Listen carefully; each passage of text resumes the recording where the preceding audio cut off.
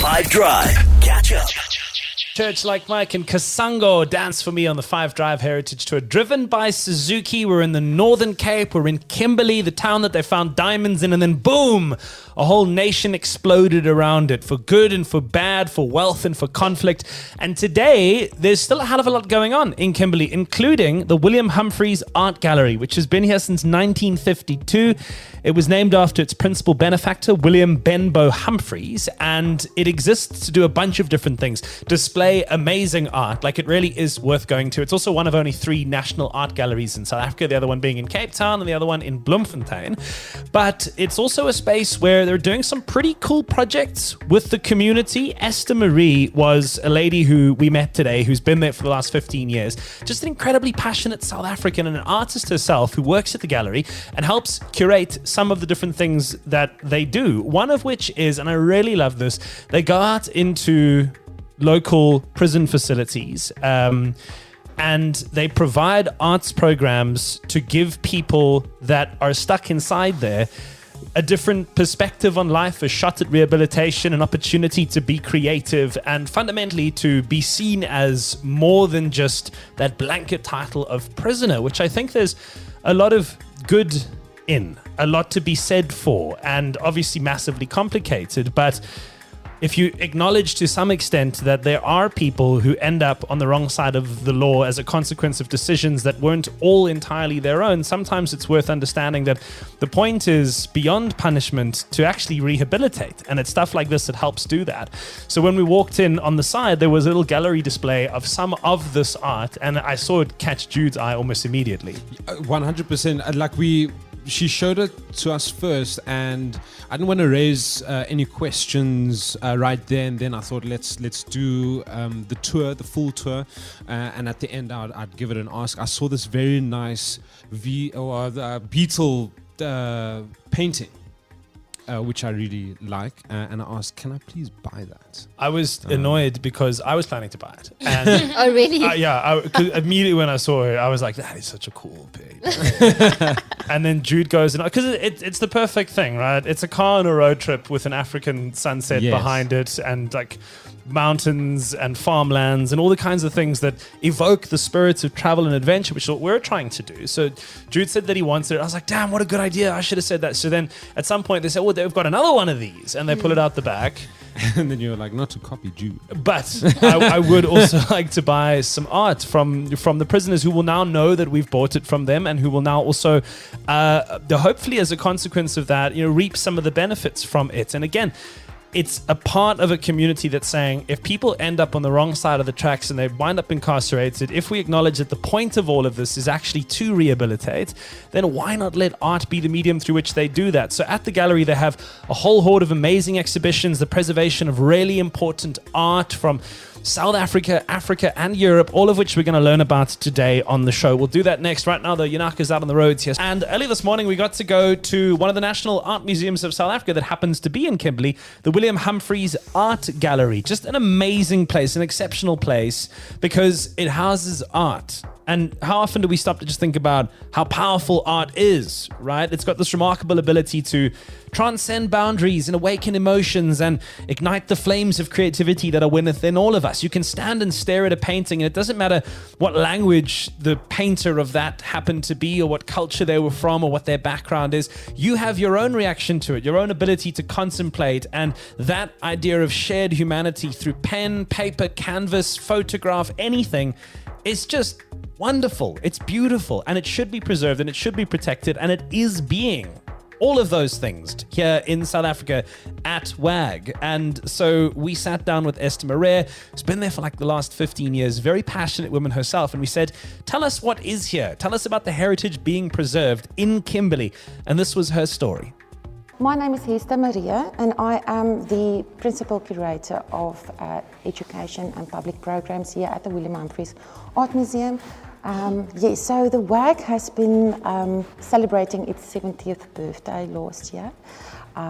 So we are an entity of the Department of Sports, Arts and Culture. And then obviously because we are an art institution, we focus on art. So we've got roughly plus minus 6,500 items or artifacts in our collection. And that consists mainly of paintings and works of art on paper, sculptures, ceramics. We've got a huge ceramics exhibition. And then obviously there is beaded items, textile items. So yes, we mainly focuses on art. And then obviously the preservation and conservation of art for the generations to come. So yeah, that is the main focus. And then yeah, obviously also we've got an extensive community-based programs that we run. William Humphrey was the founder of the Whag, so he donated a huge portion of his artwork. He was a businessman, an art enthusiast, and he donated a big portion of his artworks to the city of Kimberly, and then that is how it actually, the whole museum started. So that is our founders collection, and then that is the more European part of the collection that we currently house in the museum. What a beautiful museum this is. What a beautiful display of art. And I think that we should all embrace its power in our own lives as often as we can. Like, for example, the power of art to change mindsets and to give different perspectives on people and positions and placement and all of these wonderful, important things. So it's a big part of our lived heritage, because within there they have heritage displays, they have art from, you know, different kinds of like beadworks of different cultures to different kinds of ceramics of different cultures. And it's wonderful to see it in a building of such grandness, surrounded by the greatest artworks in the world, our own stuff. So next on the show, I want to get into this idea of this prison outreach program that they're doing. So I think it's fascinating, and I want you to hear the story firsthand. So we'll do that next on the Drive Heritage Tour, driven by Suzuki. As we have been saying, this is day 2 now of being in Kimberley in the Northern Cape, right next to the Big Hole. This is also the part of South Africa, as I mentioned, where they found diamonds in the ground, and then came prospectors from all over the world, for good and for bad, and it was a massive expansion of wealth and conflict and firsts. First nursing college, first airport and air crash, as far as I know, first street lights anywhere in the world. They happened here. They happened right here in Kimberley, South Africa, because of the wealth that came out of the ground. And it's also the place that is filled with a whole horde of other things that are going to be on the show today. This is a town that's alive. It's a town that's got a tremendous amount of culture, heritage and history, and also an art museum, one of 3 national art museums in the country, that is running through the stewardship of Hester Marie, a program that goes out into prisons and teaches art to inmates. Why would you do something like this? What is the point? What is the purpose? Well, let's hear from the horse's mouth. Okay, so we've got lovely community projects. So I'm going to start off with our prison project. So I go to the correctional centre, the Kimberley Correctional Centre, once a week. And obviously we do that in collaboration with the Correctional Department of Correctional Services. And then I go and work with a group of ladies. And you must understand that when we work with these ladies, they have never had any art education, before we started working with them. And so we do mainly different arts and craft activities. And then from last year, we started also specifically focusing on doing painting and acrylic paintings. And these ladies, they develop, you can't believe it. And then obviously the self-esteem, the self-worth that is created within this is absolutely amazing. So then we've got a little shop here at the museum where we sell these artworks, and then the funding that is done, we got from that, we then reimburse to the ladies so that they can then buy, certain items that they can't, sometimes get. Some of their families is sometimes far away and can't, for instance, buy toiletries or so forth. So then, this assists them in that regard. And then also it's a process of skills development. So when some of these ladies are, going out of prison, this is a way for them to continue with their skills and going forward.